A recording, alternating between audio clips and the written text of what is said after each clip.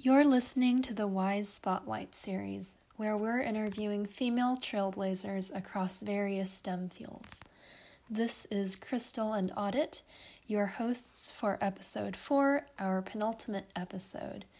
This episode features Anima Sable, an aerospace and software engineer, as well as a physicist and astronaut candidate who is currently working with NASA.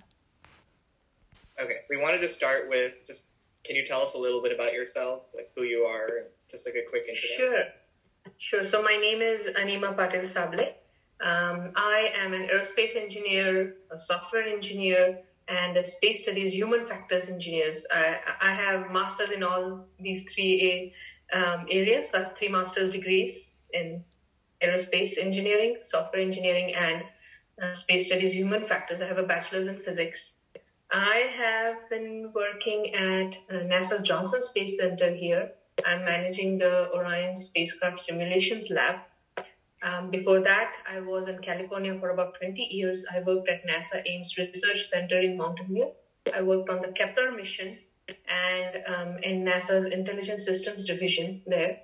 Even before that, I started off my career after my master's, my first master's in computer applications as a software engineer. And I came to the US as a software consultant on H-1B visa in 2000. And so I worked in the software industry for about 14 years. And then I decided to do a second master's in aerospace engineering because this has always been a passion since childhood. I have wanted to become an astronaut. But growing up in India at that time in the 80s, there were not many opportunities. I thought I would become a fighter pilot in the Indian Air Force. But at that time, the Indian Air Force was not accepting women as fighter pilots. Just recently, they started doing that. So you can see, right? I did everything. I even did my bachelor's in physics so that I could apply to the Air Force, even though they were not going to accept women. I just thought, let me just give it a shot. Let's see what happens. Maybe they'll accept me. Maybe they'll make an exception. But that didn't work out like that. And that is how I ended up doing a master's in computer applications and becoming a software engineer, coming to the US. While I was settling here, I was watching the space shuttles launch regularly because we were building the space station at that time, right, in orbit. And then I found out about NASA Ames, which was closer to home, 1 hour from San Ramon.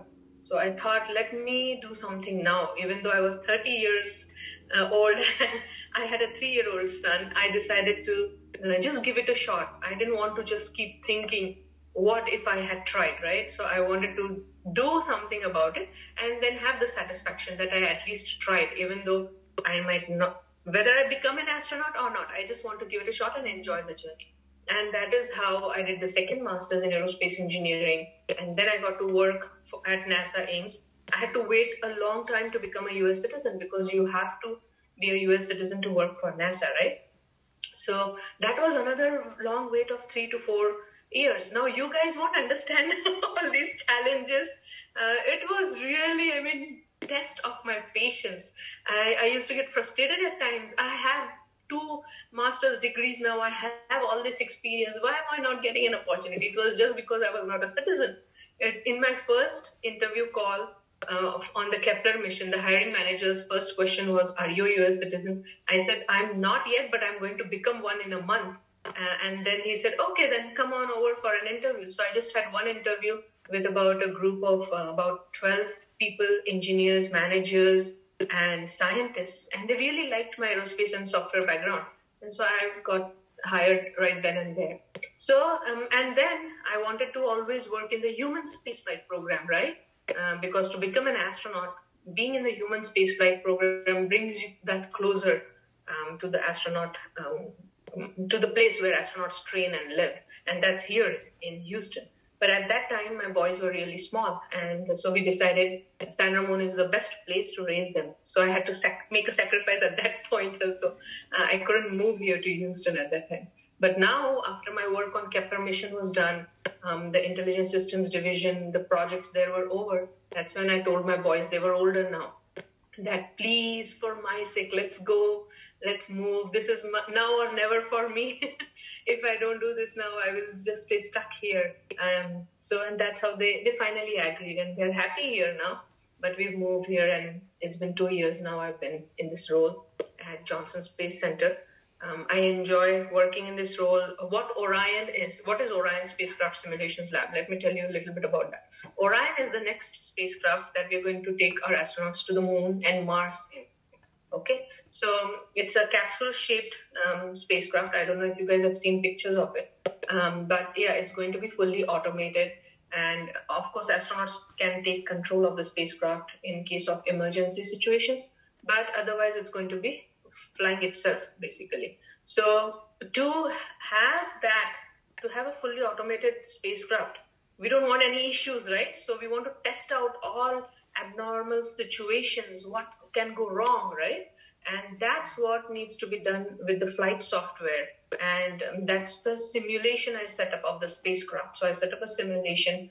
So the user community at NASA, different groups of engineers and systems engineers can test out different scenarios, introduce errors and faults in the system to see how it copes with it. And that's why I set up the simulation in my lab, and all the NASA user community comes to the lab to get that simulation and the flight software.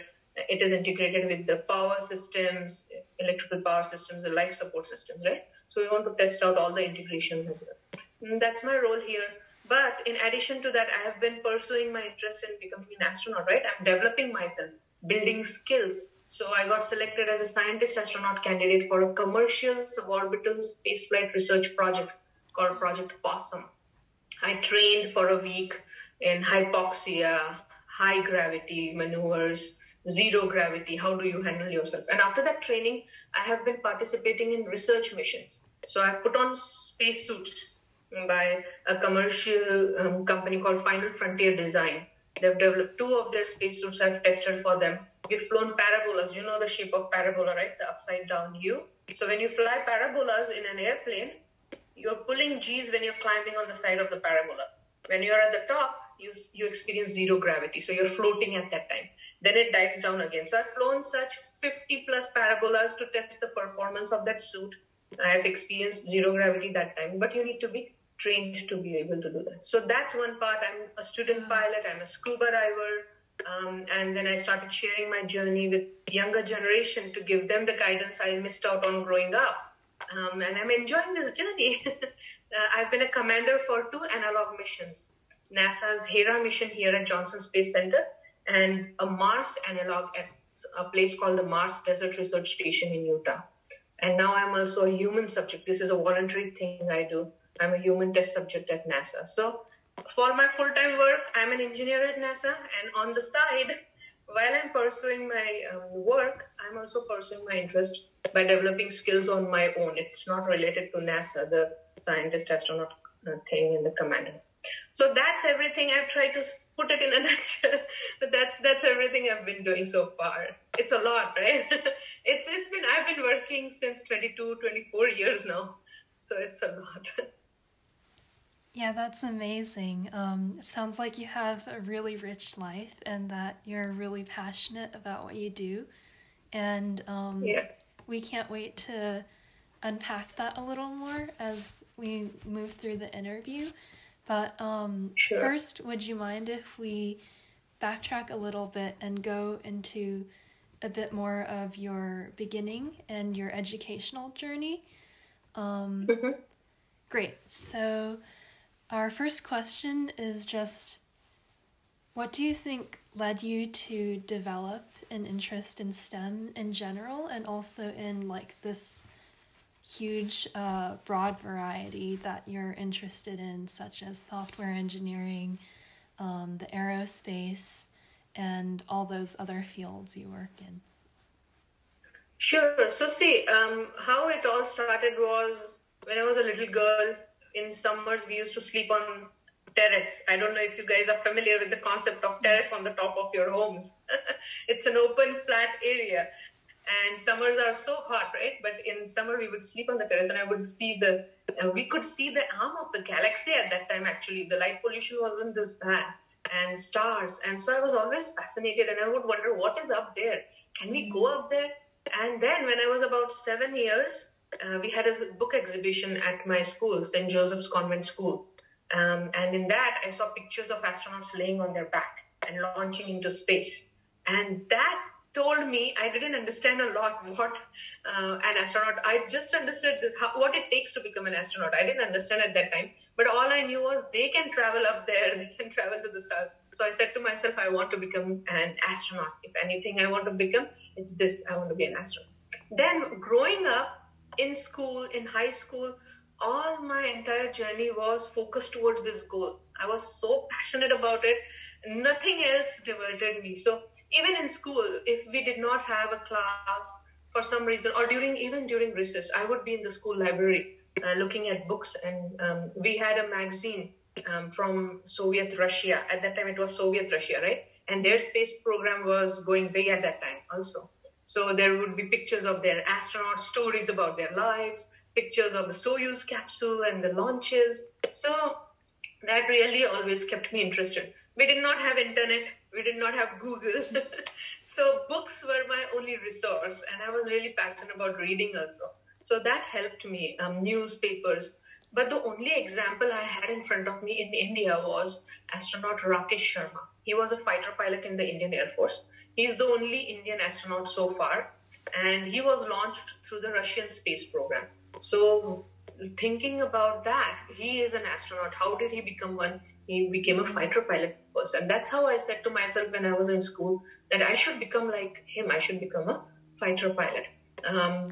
And I was very active in cultural activities also, singing, dancing in school. I was a very quiet girl, but I was socially, in the cultural activities, I was really involved. But when it was time to decide what I want to do for my graduation, for my bachelor's degree, that's my dad's condition was, you have to study in this hometown. I'm not going to let you travel anywhere else. So with that restriction, then I thought, what can I do in my small hometown of Jalgaon? And bachelor's in physics or bachelor's in engineering was a requirement for Air Force. I had gotten the application. That's what I thought. So engineering was out of question because I couldn't go out of the town. So I decided to do a bachelor's in physics. And I loved physics. Even my final year physics project was based on astronomy. So again, with the limited resources and books in our library, I put together that project. But yeah, while I was doing my bachelor's, I wanted to build myself, to develop myself, make myself physically fit, right?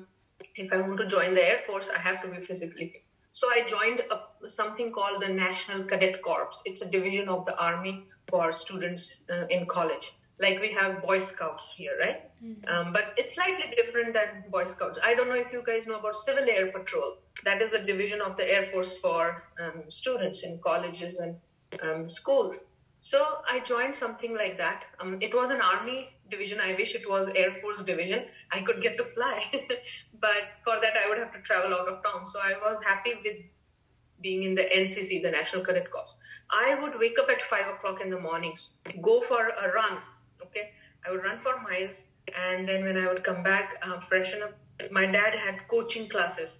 So he saw my interest and he asked me, and I started teaching in his coaching classes. For students from 5th to high school, I would teach them science, English, math. And then I would go to my college. I would attend my lectures. I would attend the NCC events, the drills that we had to do with the uniform and stuff. Come back, teach a few more batches of students, and then do my own homeworks and studies. So I had a very busy routine at that time also. And I think that taught me how to juggle multiple things, right? And give my best to all of it. I would never want to compromise on anything. So that has stayed with me. I do so many things, like you see. So that experience has taught me a lot. So then after the bachelor's was done, I passed out with a distinction. I don't know what they call distinction here, but I got the Air Force application. I couldn't apply because the first criteria was you have to be a male. Mm-hmm. I decided to ignore that and still apply. The second criteria was you need to have a perfect 20/20 vision. At that time, I had a slight myopia. I was short-sighted. So it was like I had all my school and college career, I had focused on this goal and now I couldn't apply. Imagine the disappointment. That was the first time I experienced what disappointment is. And it was like everything is over for me. Now I can't do anything. My life is over.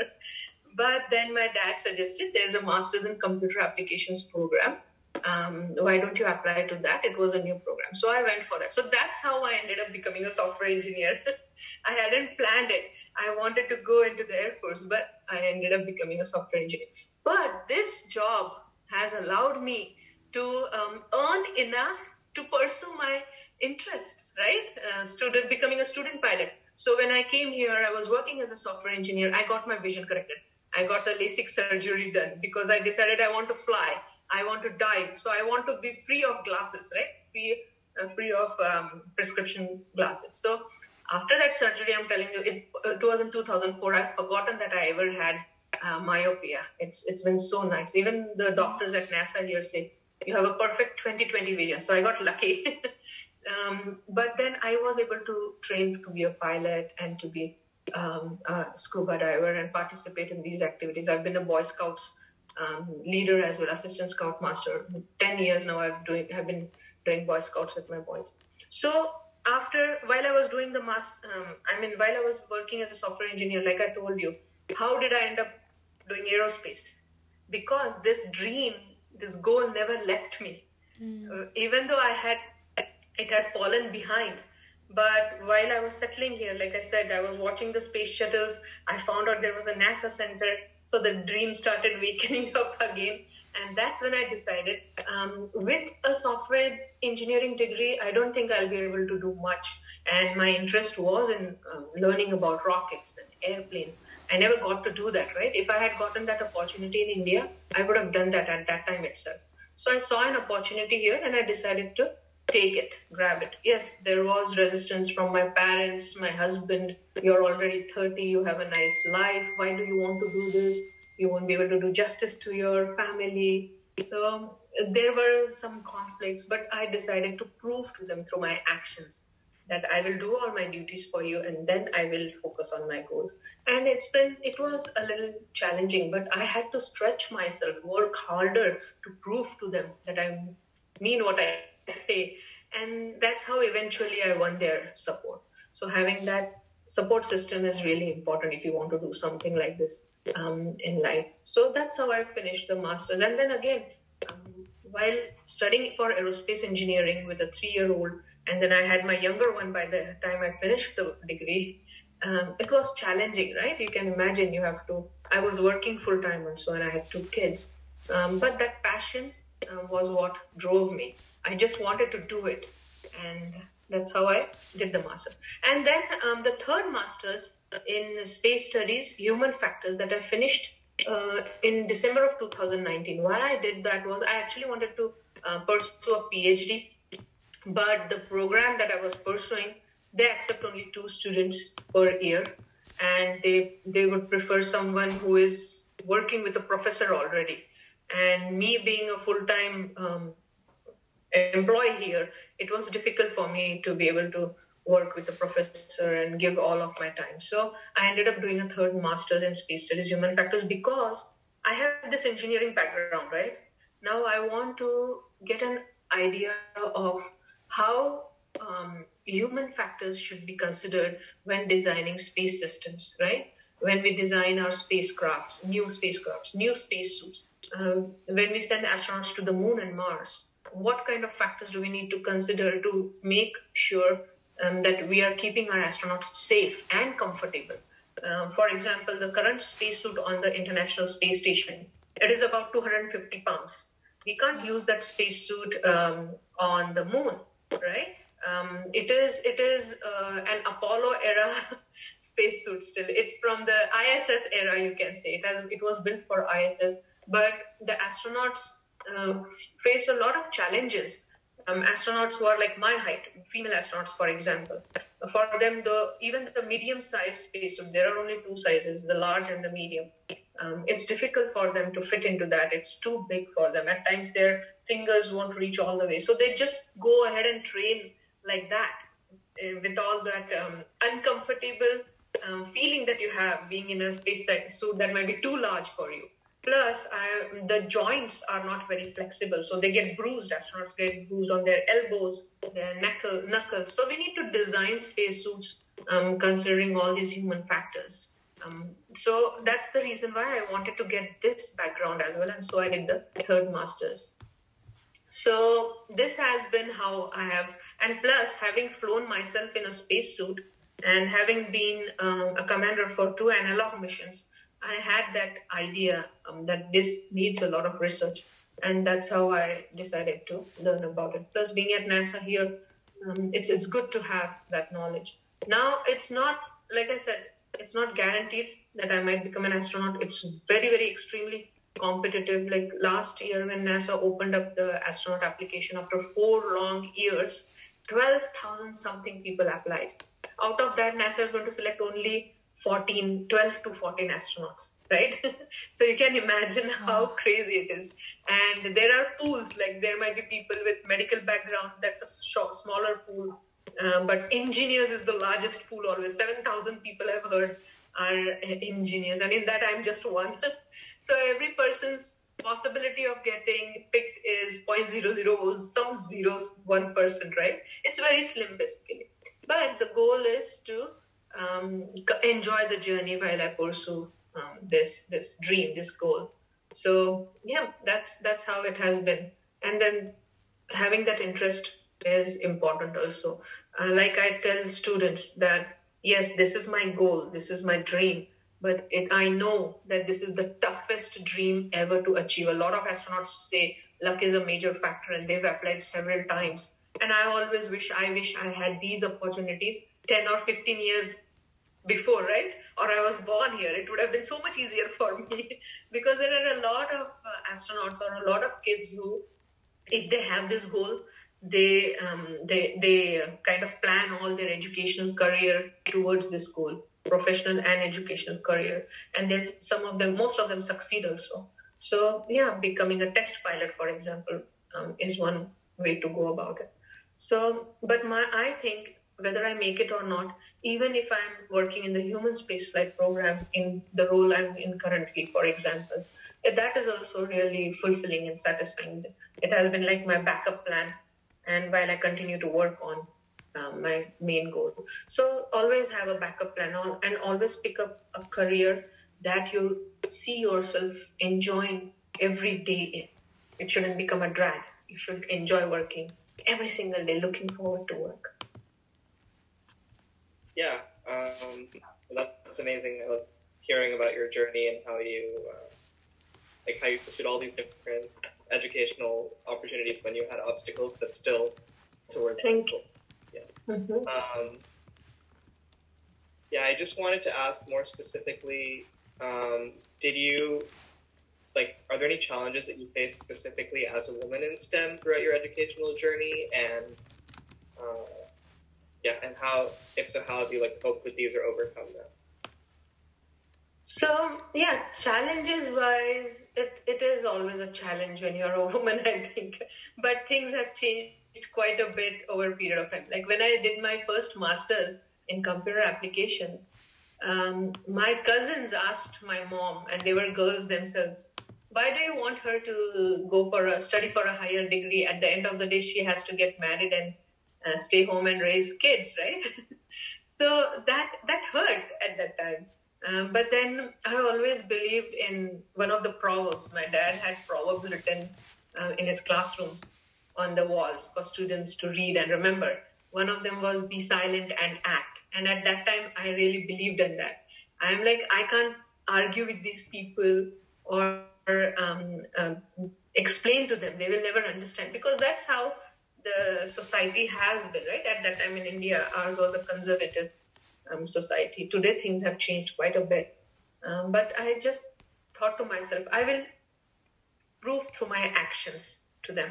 And that is how, after I did my master's, even though I was married, I was able to come to the US on my own H-1B visa, a work visa, right? I was able to get the visa on my own, which was a big thing. And when I came to the US, no one in our family had ever come here. So everyone was left in shock. People who were talking behind my back, I had silenced them through my actions coming here as a software engineer. So that felt nice. And I've always been really positive.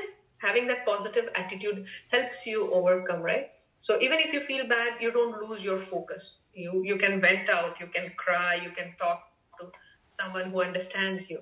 but never lose your focus. And that's what I've been doing. Like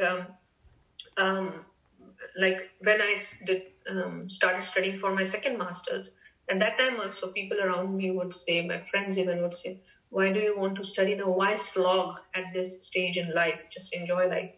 But that was my passion, that I wanted to do it. It doesn't matter what anyone says. If you are focused and you know you're not doing anything wrong, you're doing everything right, then you should just pursue that.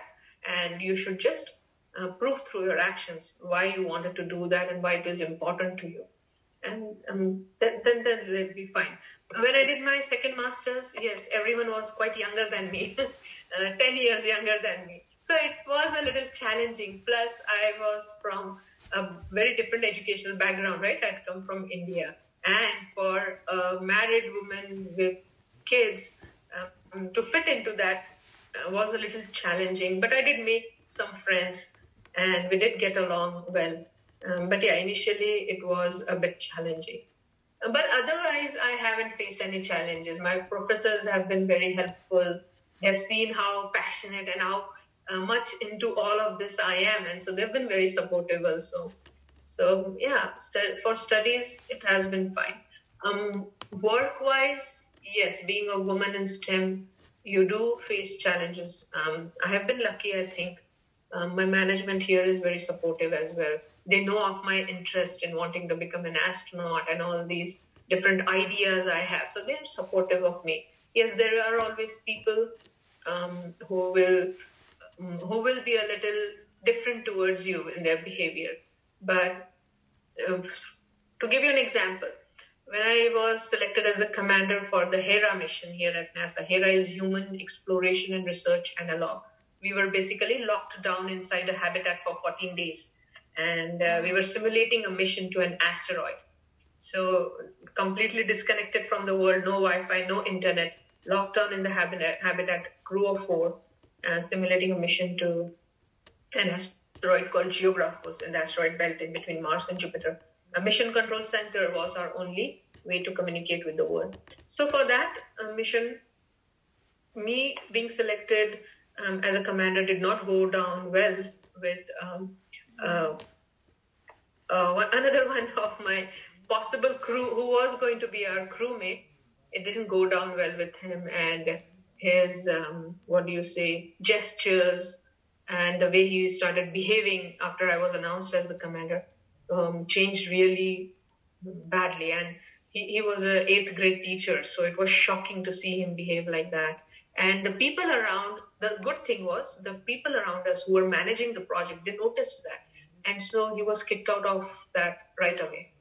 So yeah, there have been experiences like this. When I went on another analog mission, the crew was slightly younger than me. Plus I feel coming from a different culture, you have to adapt a little bit, right? I like you guys have grown up here, so you know about the culture here. Even though I've been working here for a long time, it still makes a difference. I'm sure you can relate to what I'm saying. Your parents might experience the same thing, right? So yeah, it has been even more challenging, but I am really happy because yes, those experiences have pulled me down at times, made me feel sad, but having that positive outlook has helped me. That it's okay. There are going to be people of different natures, different mindsets.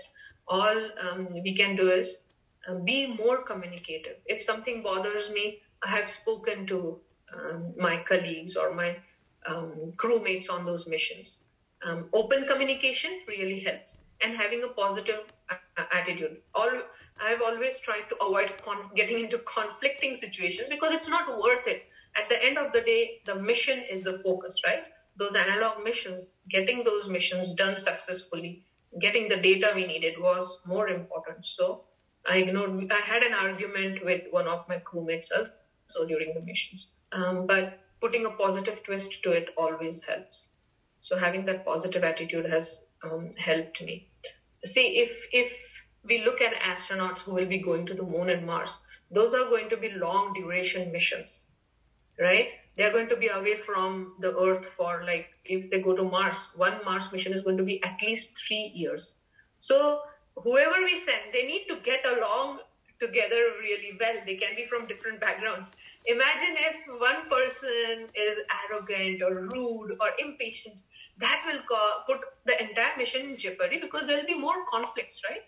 So it is important to get along with everyone, to have a very patient and understanding nature. And if you look at all the astronauts, they're mostly like that, very down to earth, very grounded. That is really important. Sometimes I see when students ask me questions on my social media, they'll send me questions, how do I do this, how do I do that? If I don't really respond to them right away, they'll get really impatient and start getting rude. And I'm like, you guys need to learn. The first thing is be grounded and be patient and be persistent.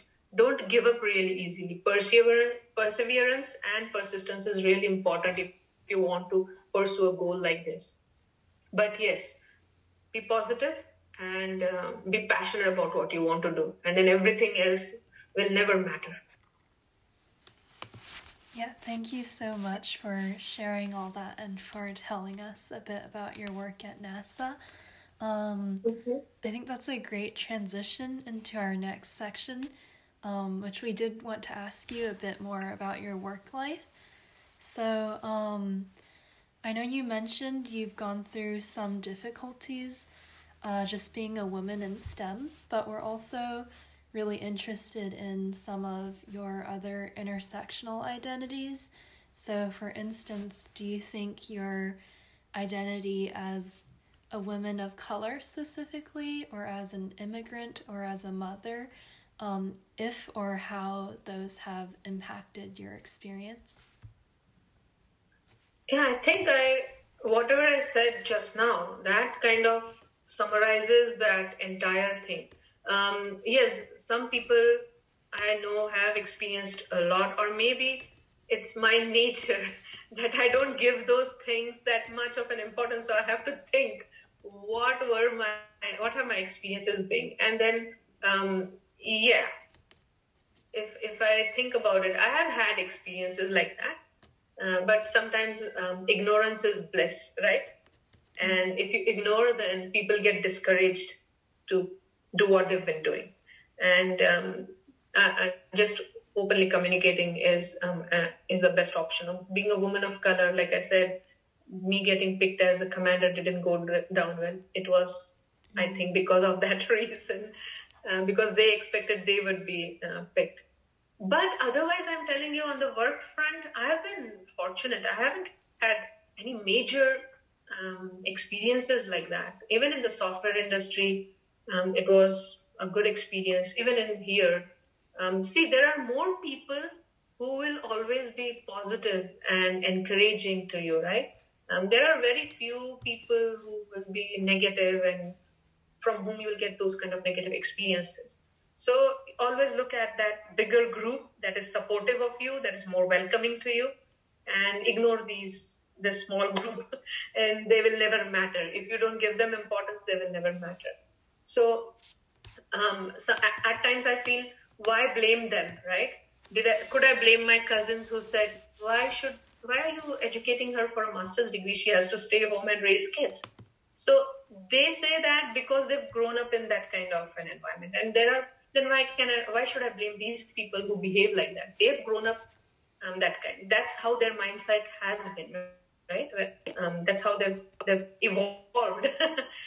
So just ignore those kind of people. And I think at NASA, it's more welcoming. NASA is more open to having people from different backgrounds.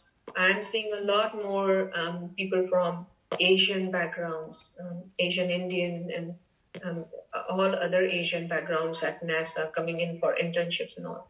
So it's a very mixed group. If you looked at the Perseverance landing, also the rover that landed on Mars, right? The landing was led by an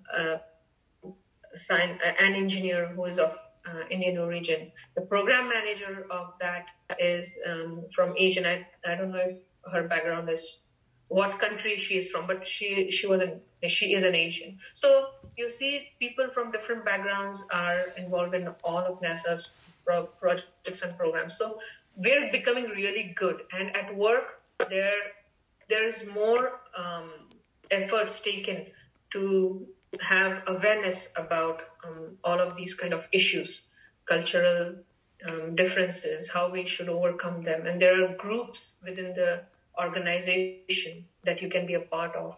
If some incident happens somewhere, for example, what happened last year with the Black Lives Matters, we get an email internally from our administrator, NASA administrator, about how this NASA does not support this and how we are all towards supporting all cultures, people from all backgrounds. So that is a good thing. Even when I was at NASA Ames, actually, in Mountain View, there was a cultural diversity event. I remembered this when talking to this.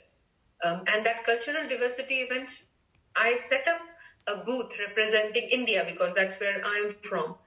So all sorts of cultural items on display in the booth. And people really loved it. They were really welcoming to that concept. They loved the colors, all the information they got to know about India. So it was such a big success that they asked me to set that up for the next 2-3 years I was there.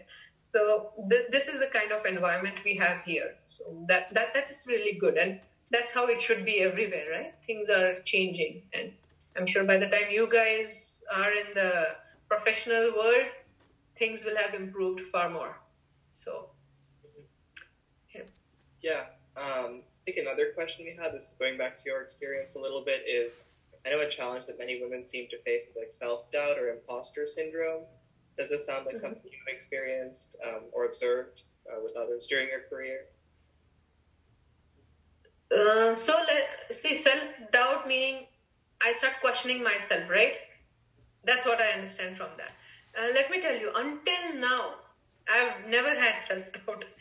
Even people ask me, what would you change about your life when you were a little girl? Nothing, because yes, I might not have had huge successes. I might not be where I want to be today.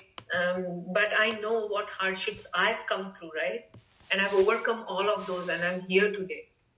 So I've never had any self-doubt until very recently. And that is because of my goal to become an astronaut. Although I've been very, very positive always, but now because every opportunity counts, I'm not getting any younger. I don't want age to become a factor where I got picked, but I made it that far. But because I was older and there were more younger people with similar qualifications, I lost that opportunity. So it's just once I have felt that when I think, when I found out that I think I might not have made it to the highly qualified group in the astronaut selection process from last year. So the process takes longer, and because of COVID, it's going to take another year now for NASA to select the final group of astronauts. But there are a lot of steps in the selection process. The first step is they narrow down from 12,500 to about 400. That's the highly qualified group. So we are a group of astronaut hopefuls. And if your references have been contacted, that means you've made it into the highly qualified. My references never got contacted.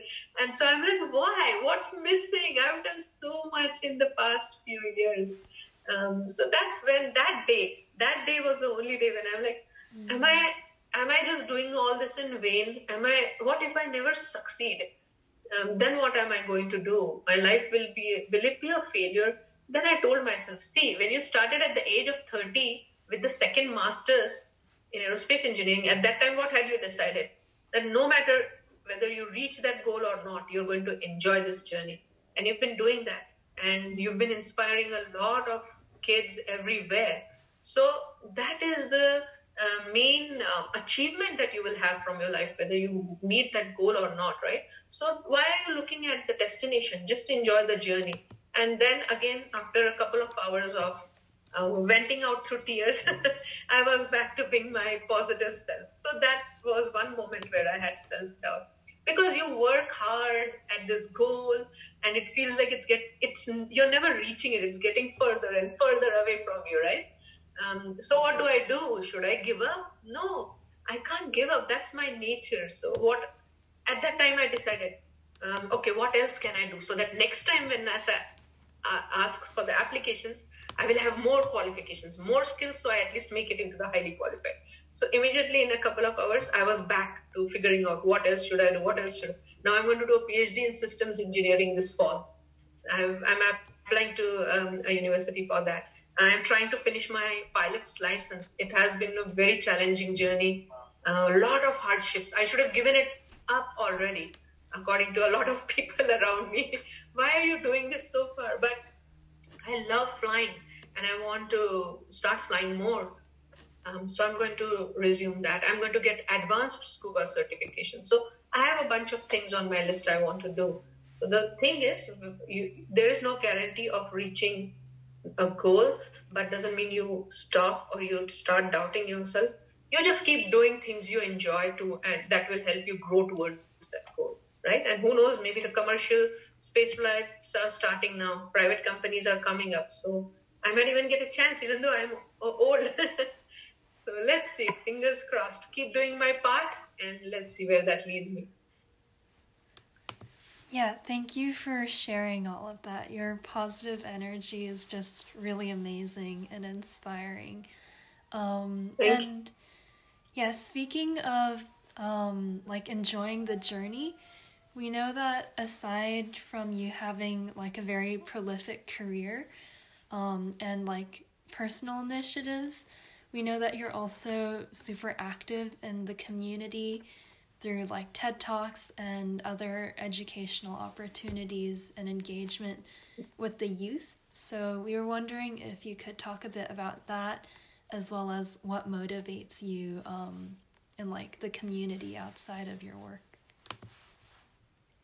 Sure, yeah. So see, when I was in the software industry, at that time there was no opportunity to speak or to talk to the younger generation. But when I came to NASA and started working on the Kepler mission, I learned about NASA Speakers Bureau, NASA Ames Speakers Bureau. So I always loved working with kids. I taught them also, right, when I was teaching in my dad's coaching classes. So that I was really interested. I jumped at that opportunity. I signed up as a speaker, a voluntary thing again, and I started doing talks about the Kepler mission, what Kepler is. And I had a little orrery. Orrery is like a model of the sun and the stars, and the sun and the planets. And using that, I would do a demonstration of how Kepler worked. So that drew a lot of interest. And then people started asking me more about how I got here. How did I come to work on the Kepler mission? And then I did the Hera mission. And then people started asking me questions about that. Some people in India even published that I went to Mars. I'm like, no, stop, don't publish false news. They want to spice up things, right?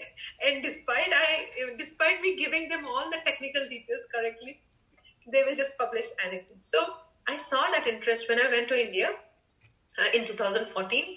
I did my talk about Kepler. RV Alone, the name of my slides is RV Alone, and I talk about what Kepler is and how we've been finding habitable zone planets. So that drew a lot of interest. I spoke at my university where I did my first master's degree and at my school where I studied. And it was published in the newspapers and people started really contacting me. They were really excited about a girl from a small town in India reaching NASA and working at NASA. So that's how they started publishing these articles. That's when I realized there is interest in my journey as well, not only in the Kepler mission. There is more interest in my journey than the work I do. So I started sharing about myself, my life story. And because then I thought, see, I did not get the guidance, right, growing up. If I had the guidance, maybe I would be an astronaut by now, who knows. But then I want to give that guidance to the younger generation who do not have access to all these resources. And that's how I started doing more talks, more and more talks. And being involved in the community, like I said, I grew up in school. I was a part of a group of singers. We had a group of singers all really good singers. So we would sing not only patriotic songs, but also Christmas carols. It was a convent school, right? So we celebrated Christmas. We learned about Christianity, even though we were Hindus. So that was a good thing about our community at that time. No matter what religious background, we would celebrate everything. So I know a lot of Christmas carols also, right? I remember them to date whenever I hear them in Christmas. So that's how I was in school. In college also, I continued that, being a part of singing, dancing, cultural activities, basically. So when I came here, when I was working at Oracle, the software company, right? Pleasanton, they have a big office there, and in Redwood, they have their headquarters. We would have Diwali celebrations on a big scale. And a lot of my non-Indian colleagues, the ladies, I would put a group together of Indian and non-Indian colleagues from different backgrounds, and they would really have fun performing with me. I would choreograph the dances, put together medleys, regional medleys from India to reflect that region's unique cultural identity. And I would give them costumes to dress up in. So they would be so excited and happy. They would say, Anima, you turned us ducks into graceful swans. So we had a lot of fun for several years, almost 5-7 years. And then we lived in the Windermere community in San Ramon, right?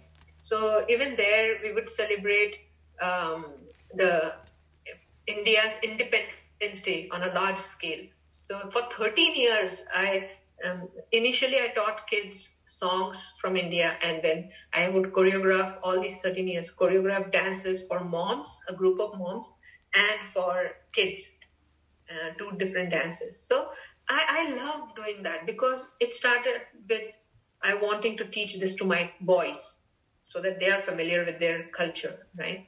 And then I started sharing it with the community. So it was really fun. I feel really content when I do something like this, because I feel no matter what culture we are from, right? Our cultures are the ones that keep us grounded, tied together, right? That respect. Even my professors here, I see students are really different. But in India, we would call our professors sir and ma'am. Now in Texas, I see that actually they do that here. In California, I never saw them calling their teachers sir or ma'am. And so that kind of respect comes from the cultural backgrounds we are from. And I think it's very important to keep that cultural identity intact. I don't know how my boys, if they will do it. I've taught them everything I could, but I don't know if they'll do it. But I'm doing my part of keeping the India alive here, as is I'm sure everyone does with their cultures. And we are fortunate to be in this country where we get an opportunity to do that, right? We get to bring the American culture and the Indian, our original cultures where we are from together. So that's a good thing. That's a positive thing. Yeah. So I think one final question that we had is just, do you have any final words of advice or encouragement that you would like to give girls and young women dipping their toes into any field of STEM, or maybe any opportunities that you know of or ways that they can pursue this interest? Sure. So, I always tell girls, dream big. There is nothing that you cannot do today, right? And the thing is, the culture here is so supportive. Parents here are so supportive of girls wanting to pursue any career, which is a really good thing. I was fortunate. My parents encouraged me. They gave me a good education, a strong background, a foundation that is really important. So girls, don't doubt yourself. Can I do this? Yes, STEM is challenging, right? But if you have the passion and the interest, you should go for it. And pick a field that you really, like I said, feel excited about, that you see yourself working in and being happy every single day. So make that choice at that time when you're starting your educational career, in the college career, basically. Dream big, but be patient, be willing to work hard. Just dreaming big and being lazy doesn't help. You have to be willing to work hard. Look at me, how hard I've been working. I call myself a lifelong student. I'm going to start studying again, right? So be willing to keep developing yourself. okay? And stay focused. There are so many distractions at your age, right? You guys are young. You'll have a lot of distractions. There will be boys for girls, girls for boys as distractions. There will be drugs, drinks. Don't get into all of that because it really disturbs your life. Look at me. I don't smoke. I don't drink. I don't think it's worth putting anything in my body that's not going to be useful for my body, right? Drinks I don't find are useful for my body. So all I drink is water and maybe milk and tea. That's all. So maintain these good habits because they're really important for your body as well, right? To live longer, to live stronger, and for a goal like becoming an astronaut. Not only for that, just in general for your fitness, physical fitness. It's really good in the long term. And smoking, you all are aware how harmful it is for our body. So don't get into bad habits. That's what I'm trying to say here. At this young age, if you have that focus, nothing should be able to distract you. Don't lose that focus because at the end of the day, when you reach a stage like I am at right now, it's very fulfilling when you see that you have maintained your focus, you have been persistent towards your goals. Even though you had big dreams, you were able to find out your way no matter what hardships or struggles you had. And try to look for mentors if you have an area of interest. See, today you have a lot of resources available, right? So just see who are the people that are experts in those fields. Just do a Google search. Just ask your parents and try to find a mentor and see if they can guide you, provide you guidance in what field you want to pursue. So yeah, and don't let anyone tell you that you cannot do this. Are you kidding me? This is not for girls. No, don't let anyone tell you. I have jumped from 15,000 feet. Sorry, I've jumped from 15,000 feet from an airplane skydiving on one of my birthdays. So if I can do that, you can do that. I never grew up being a swimmer, right? And swimming was not a thing at that time in India. So when I came here and I said, if I want to become an astronaut, I would like to have the scuba diving skill. It's not something must to have, but it's a good thing to have. But I was not a swimmer. So I trained to be a swimmer, but I was always scared of going beyond the 5 feet in the pool. It was a scary feeling. I don't know why. That was when I went for my first scuba lesson. That was when I discovered a fear in life. Until then, I had no fear in life. Even when I skydived, I enjoyed it, no fear. When they took me to the 12 feet end of the pool, that was the most scariest feeling, even though I had a tank of air on my back. I was like, I'm going to drown. This regulator is going to come up. I was imagining all these things, and I was struggling a lot on the first day. I bruised myself really badly. My elbow had a big bruise. And I was like shivering and shaking. Plus, the instructor was not very friendly. He just dragged me into the deep end. I'm like, they fired him after that. The instructors are not supposed to do that to the students. But when I came home, I told myself, I calmed myself down. What's wrong with you? You have done so many things. Why can't you do this? And then I told myself, it's okay. It's fear. It's in the head. It's not real. It's just in your head. You have to overcome it. What if you become an astronaut and you have to go out for a spacewalk? You are going to be in this kind of an environment, a closed spacesuit. You will have to breathe in that environment. So are you going to give up if you can't do it? No. So I told myself, I am going to do this. I'm going to overcome my fear. Next day I went back. I had a better trainer. She was really nice and patient with me. And I completed my lessons successfully. No stress, no fear, nothing. I had overcome my fear. And girls, I'm telling you, that is the most satisfying feeling. So challenge yourself. Overcome your fears. When you overcome your fears, you feel like you've accomplished something really big in life. So yeah, don't be scared of anything. Don't let anyone tell you that you cannot do something. If I can do it, then you definitely can. And yes, to pursue opportunities for all students, if you want to come work for NASA, they have, or even intern at NASA. And NASA has a lot of internships throughout the year, summer, fall, spring. So just go to intern.nasa.gov and look for opportunities, internship opportunities there. Okay. And yeah, if you're looking for jobs, just go to usajobs.gov and look for opportunities there for working at NASA. Thank you for sharing all of that advice. That is about all we have today, and thank you once again for sharing your time and your just really amazing life story and experiences. You're most welcome. It was a pleasure, and thank you for having me. Appreciate it. Thank you so much for being here. Bye. Yeah, thank you for having us. Bye. Have a good one, you guys. Bye.